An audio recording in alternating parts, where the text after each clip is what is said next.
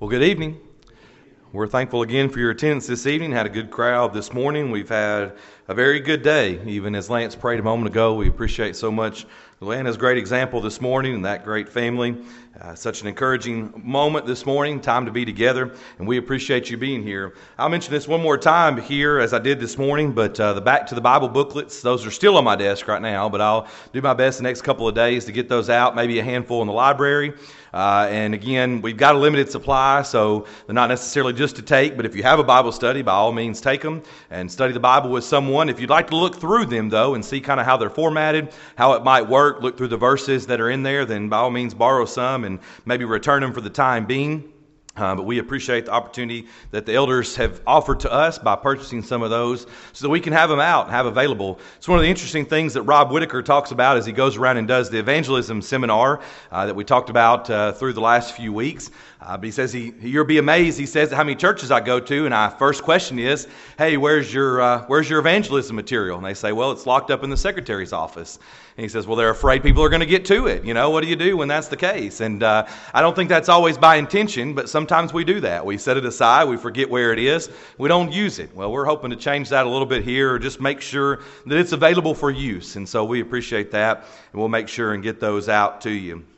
Appreciate the good singing tonight at Carl's, all day. Carl's leading us in that. As we said this morning, singing Up from the Grave He Arose. How powerful it is to think about that. And even tonight, 10,000 angels, which we're going to talk about in just a few moments. If you've got your bulletin in front of you in an outline, you may have noticed the title for the lesson tonight. Maybe intrigued you just a little bit to which route we might be taking that.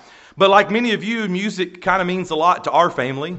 We appreciate the opportunity to sing just in the car and in fun and jest together, but even in seriousness as we think about worshiping God in song. And so I've had this sermon idea for a while now, and we'll get into it more in here in just a few moments, but I thought we would just go ahead and give it a go tonight. So what do you think about when you think about the number 10,000?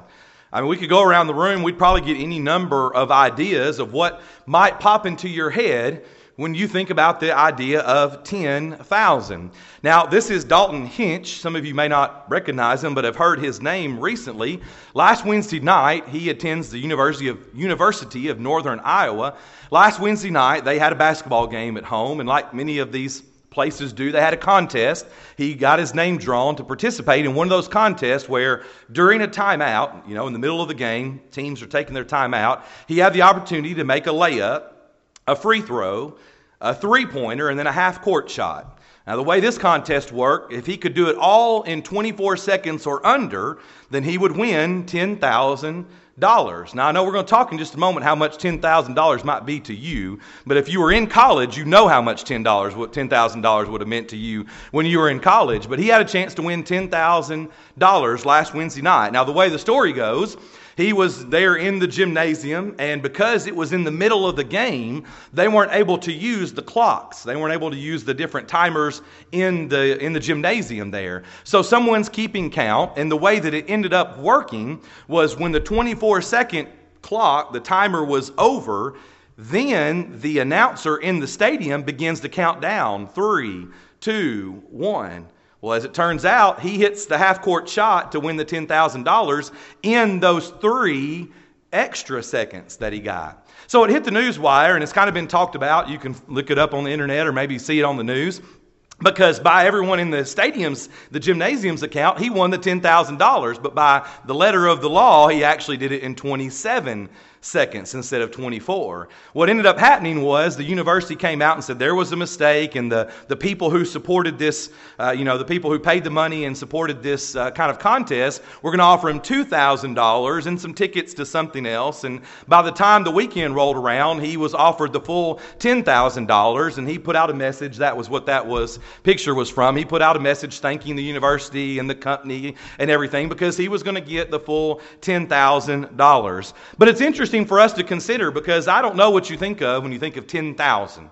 Not just dollars, but what about $10,000? Now, I don't know for sure, but I believe that's the way, they're bundled together. If you were to go pick up $10,000 in cash in $100 bills, it doesn't seem like a lot there, right? It's kind of a small stack, but we all know that's a lot of money.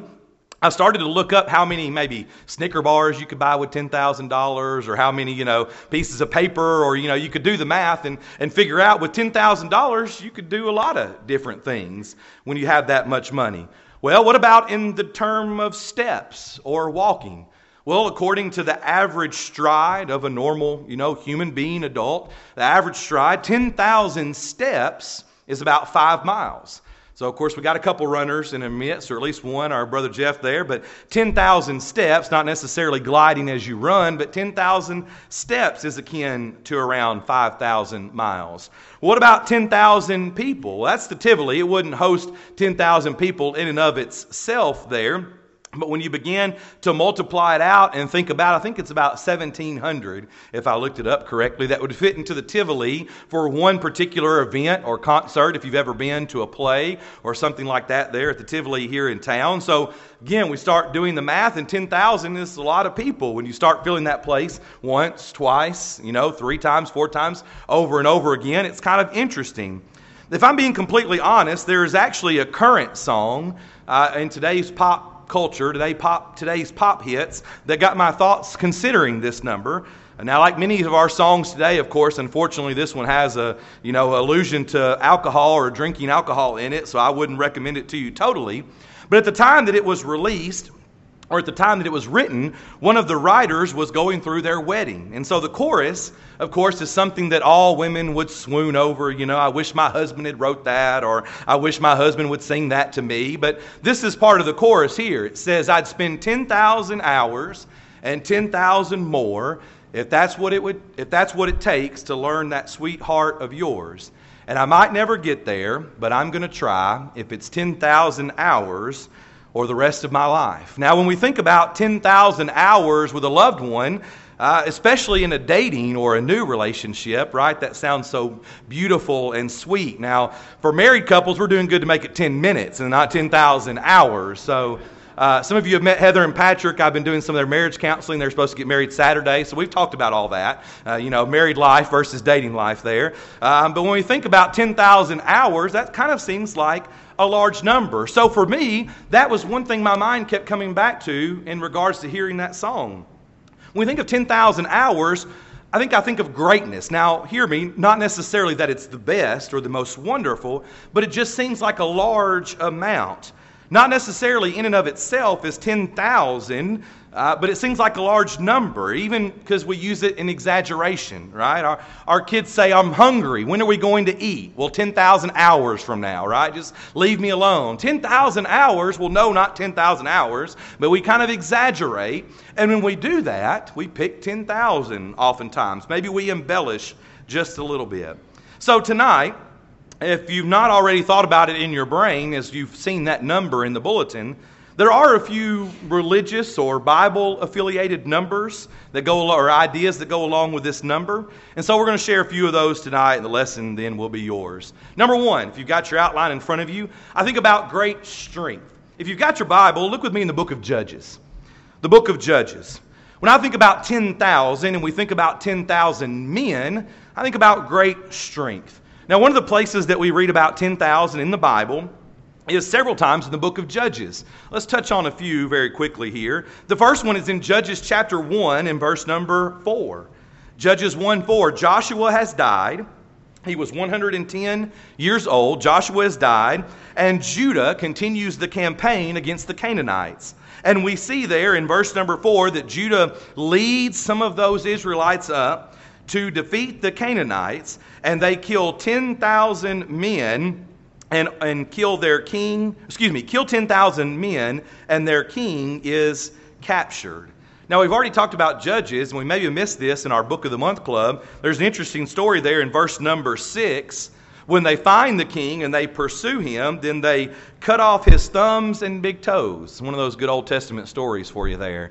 But the 10,000 men are what is slain here. Now, I don't know exactly how many Israelites there were, but they're able to accomplish this feat. Look in Judges chapter 3 and verse number 9. Judges 3:29. Judges 3:29. Do you recall the story of Ehud? Our young kids love to sing about the Judges with Heath up here usually during the Pew Packer session. But Ehud as the judge, kills Eglon, and leads Israel in Judges 3:29 to defeat the Moabites and kill 10,000 of their men. Now we know in the Old Testament that numbers is a big deal. How many numbers, how many they had, they're always going into battle. And so Ehud is going to lead the children of Israel here, and they're going to take out 10,000 of the men of Moab. Notice it's, if you turn there, all stout men of valor, and not a man escaped. Look on in Judges chapter 7, a familiar story in Judges 7 of Gideon. But Gideon had a valiant 300. But if you remember the way that story begins, there that he actually has more than that, of course, beginning in verse number 1 and 2, and they're going to turn some of them away. 22,000 people in verse number 3 return, and it gets down to 10,000. A great number. Now, of course, in the case of Gideon, we're going to take that 10,000 and get down to the valiant 300, but at one point, before they go to the river to see who's going to drink of the water, which particular way, they've got 10,000 men. One more, Judges chapter 20 and verse number 34. Judges chapter 20 and verse number 34. Here we have a pretty terrible story about a Levite and his concubine who was mistreated and killed by some of the Benjamites. And so this Levite leads the children of Israel. It says that all of Israel becomes one. And they're going to find these men, these Benjamites, and seek justice. And in Judges chapter 20, you begin to get this story. Verse 34 is where it talks about the 10,000, but back up a little bit. We see that the Israelites, as one, go against the Benjamites. The first day, they lose 22,000. Battle's not going so well. But they consult God when the day is over. Day number 2, they lose 18,000. Still not going very well. We're up to 40,000 Israelites who are dead, and they consult God again. But on that third day, they draw out the enemy away from the city, and with 10,000, in verse number 34, select men, they come into the city and they gain victory. 10,000 men.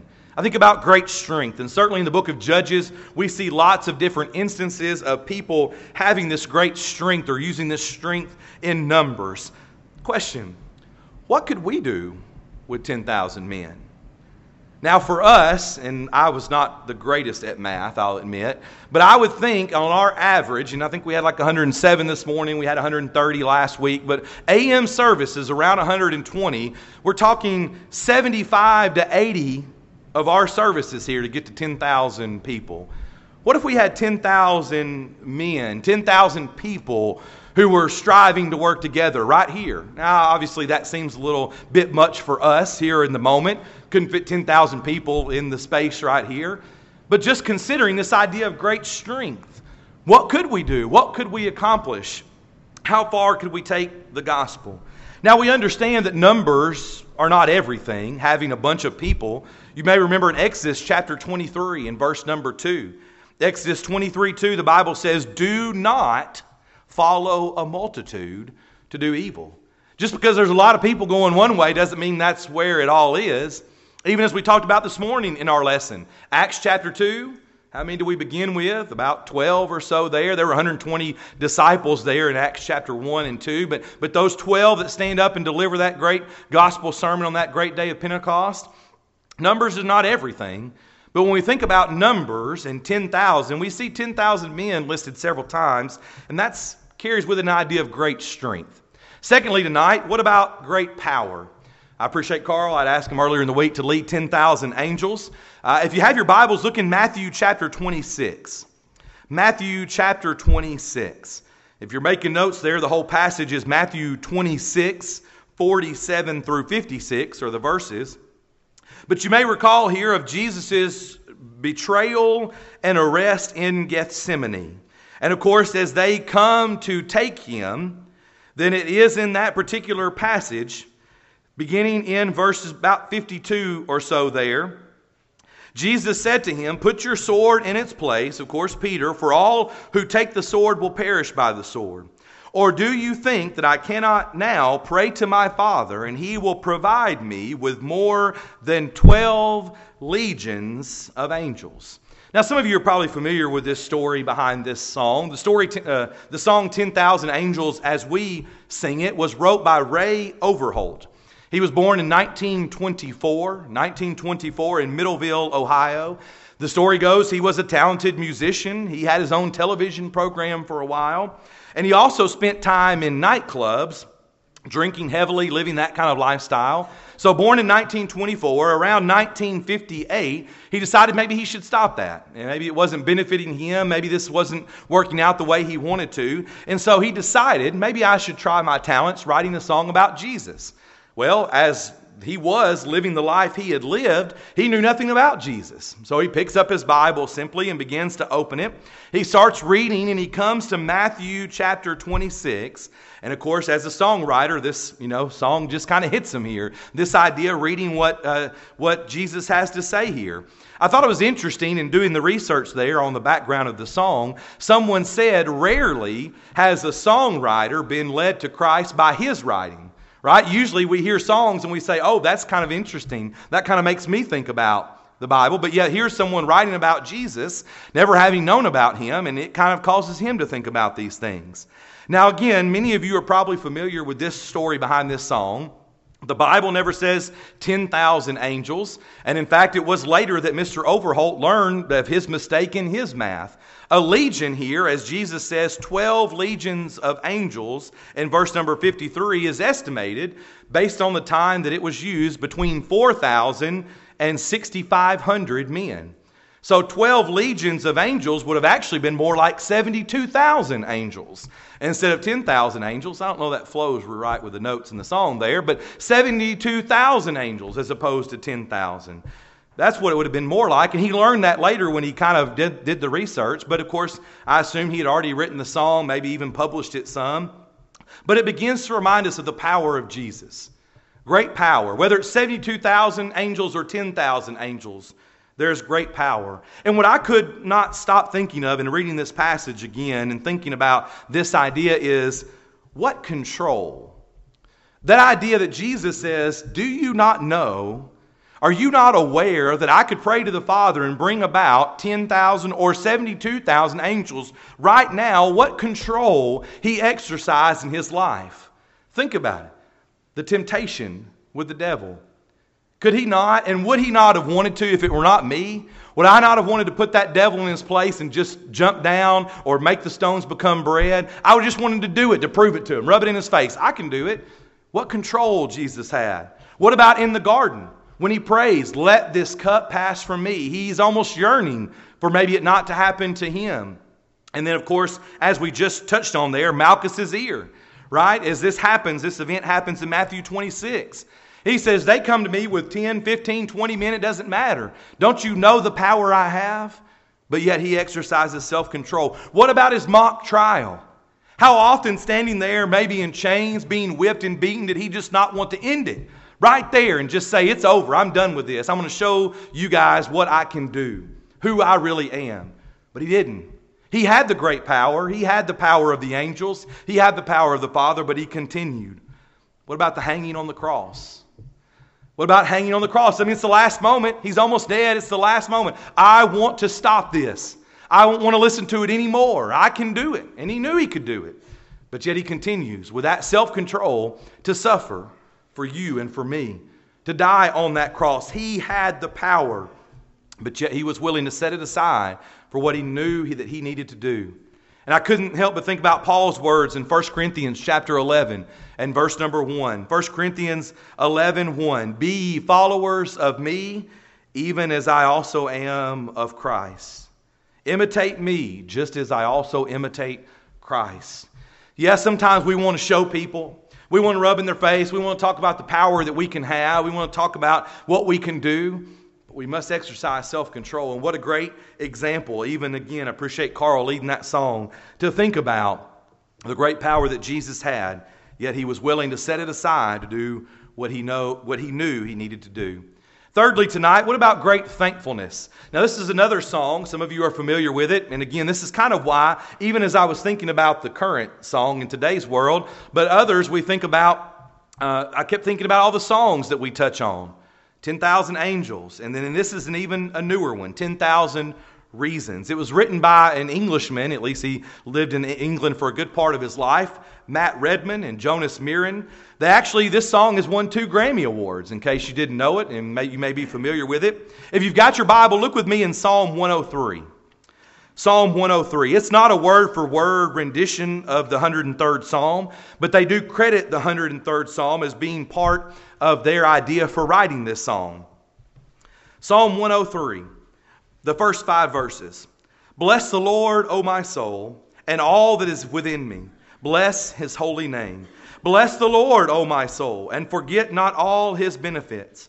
Who forgives all your iniquities? Who heals all your diseases? Who redeems your life from destruction? Who crowns you with loving kindness and tender mercies? Who satisfies your mouth with good things, so that your youth is renewed like the eagles? When we think about the greatness of the Lord, we are thankful.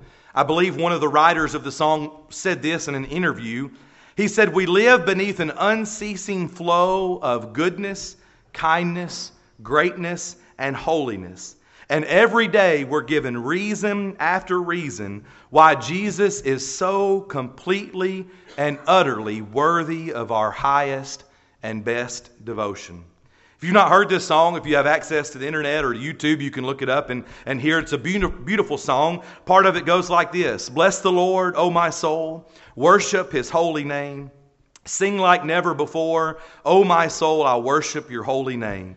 You're rich in love and you're slow to anger. Your name is great and your heart is kind. For all your goodness I will keep on singing. 10,000 reasons for my heart to find. It simply echoes what the Bible has to say. Psalm 34 in verse number 1. Psalm 34:1. I will bless the Lord at all times. His praise shall continually be in my mouth. Psalm 113. Psalm 113 in verse number 3. From the rising of the sun to the going down of the same, the name of the Lord shall be praised. Psalm 30 and verse number 12. O Lord my God, I will give thanks to you forever. One more note here before we move on. If you've got your Bibles, look with me in Colossians chapter 3. And I want to look at the 2 passages that we often turn to. And make sure that you've noticed this before. In Colossians 3, beginning in verse 15 and down to 16, that we're very familiar with, and even in verse 17. We use this passage as one of the ones that we go to talk about singing with our voices, and rightfully so. I'm thankful for that. Teaching and admonishing one another in psalms and hymns and spiritual songs, singing with grace in your hearts to the Lord. But verse 17 continues in the same context. And whatever you do in word or deed, do all in the name of the Lord Jesus. Doing what? Giving thanks to God the Father through him. Look over in Ephesians chapter 5. Ephesians 5 in verses 18 and 19 and 20 there. When we think about singing, again, this is the other passage. And rightfully so, we sing to one another. We praise God with our lips. Psalms, hymns, and spiritual songs, singing and making melody in your heart to the Lord. What in verse 20? Giving thanks. Do we live a life of great thankfulness? And let me ask you this. You sing the song, Count Your Many Blessings. How long would it take you to get to 10,000? In our case of our number here, how long would it take you to get to 10,000 things? My wife, my kids, my car, my house. How long would it take us to get to 10,000 reasons to sing to God, to praise him and be thankful for what we have? And do you remember Luke 17 and verse 16? We talked about this with our kids just a few moments ago in our Bible Bowl study. As the 10 lepers come to him and they leave, only one comes back, but that one Samaritan is described as throwing himself at the feet of Jesus to give thanks to him. He's been healed.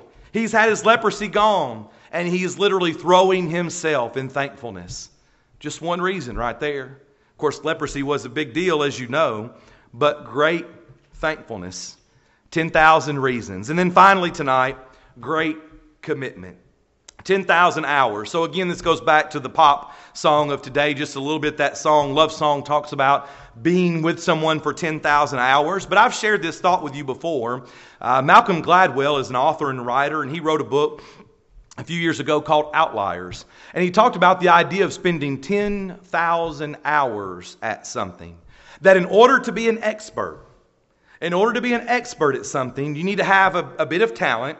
Let's think about a basketball player. A basketball player in the NBA needs to have a bit of talent, a bit of blessing, maybe with height from his genes, from his family or whatever. So there's a little bit of talent, but then it takes 10,000 hours to become an expert. In that book, Malcolm Gladwell gives a couple of examples. One is Bill Gates. Bill Gates was born into a family and into a situation where he had access to a computer. Is Bill Gates a very smart person? I would dare say yes. Would he have been a $50 billion person, or how much ever he's worth now, if he had not had that access and been able to spend so much time with a computer as a young person before computers became so prevalent? I don't know, but he had access to that. The other example that Malcolm Gladwell gives is the Beatles. Everyone knows the Beatles, right? But not many people know that from 1960 to 1964, the Beatles were in Hamburg, Germany, and they lived there and they played some 1,200 times during the course of those 4 years. Almost every night they're going and they're playing. So what happens is they travel back and really begin what's going to be their career together. They spent almost 10,000 hours exactly in practice and in playing together. So let's do the math. 10,000 hours, 417 days. It's 10,000 hours. So for us, on Sundays, that would be over 3,000 Sundays. You think you can be a good Christian after 3,000 Sundays? If you could be here for 3,000 Sundays, that amounts to about 65 years, by the way. All right, at 52 Sundays a year. It'll take you 65 years to reach that number if you're only here on Sundays. Or maybe it would take 28 years if you spent 1 hour a day. 1 hour a day, not even counting Sunday. 1 hour on Sunday, 1 hour the other 6 days of the week. 28 years. 1 hour a day at the Bible, studying God's Word to be an expert according to that thought process. The question is, what kind of commitment are you willing to make? 10,000 hours is not exactly the magic number per se. It would take us a long time to get there. But think about how much time you got to put in if you only show up 1 service a week, or 2 services a week, or 3 or 4, and never do anything outside of services. One more passage, Matthew chapter 19.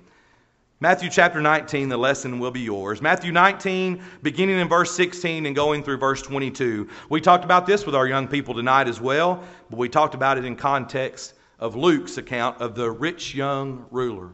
What does Jesus say? What kind of commitment are you willing to make? What does Jesus say? Go and sell all. That was their question in the Bible Bowl. What does Jesus tell them to sell? 1/5 of what they have, 1/10 of what they have, half of what they have? Go and sell all that you have. That's the commitment that he's looking for. And of course, many of us react the way the rich young ruler did. We go away sorrowful. Oh, it's a lot. 10,000 hours, all that I have. That's a pretty big commitment, Lord. I don't know that I can make that. What kind of commitment are you bringing to the table when we consider this idea of serving God? 10,000 hours, it's great commitment. 10,000 can mean great strength, it can mean great power, but can also represent for us tonight as we enter into a new work week and we think about the days that lie ahead of us just right now, great thankfulness and great commitment. The question is, what will you do with your life? Let's break it down. What will you do with the next 150 hours, the next week? Let's set 10,000 aside for a moment, 150 hours the next work week, the next week altogether. What will you do with the next few moments? Will you become a Christian? Certainly the possibility exists that someone is here tonight who needs to make that great commitment initially, being added to the body, to the church, by the Lord, beginning to live faithfully. But maybe you're here this morning, and as we had a great example this morning, you can come back to Him. You need to remain faithful up even unto the point of death. Be faithful unto death, and I will give thee the crown of life. We must continue to walk in the light. And when we don't do that, when we fall away, we need to confess our sins, repent, and pray. Come back to Him. No one has to leave tonight with worry on their mind. All of these numbers, although they seem like a lot, simply symbolize and sort of mean to us that we would make a commitment, we would become a follower of Christ, We would follow after Him and be obedient to His word. Tonight, maybe you need to do that by becoming a Christian. Maybe you need to come back to Him. We'll be singing to encourage you as we stand together and as we sing.